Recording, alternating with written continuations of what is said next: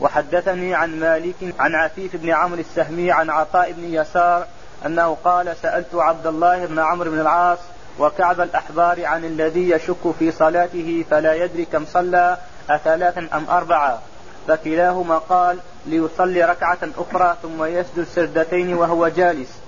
هذا كله من مالك رحمه الله إيراد أيضا رأي عبد الله بن عمرو بن العاص وأبي بن كعب في نفس كعب الأحبار في نفس القضية،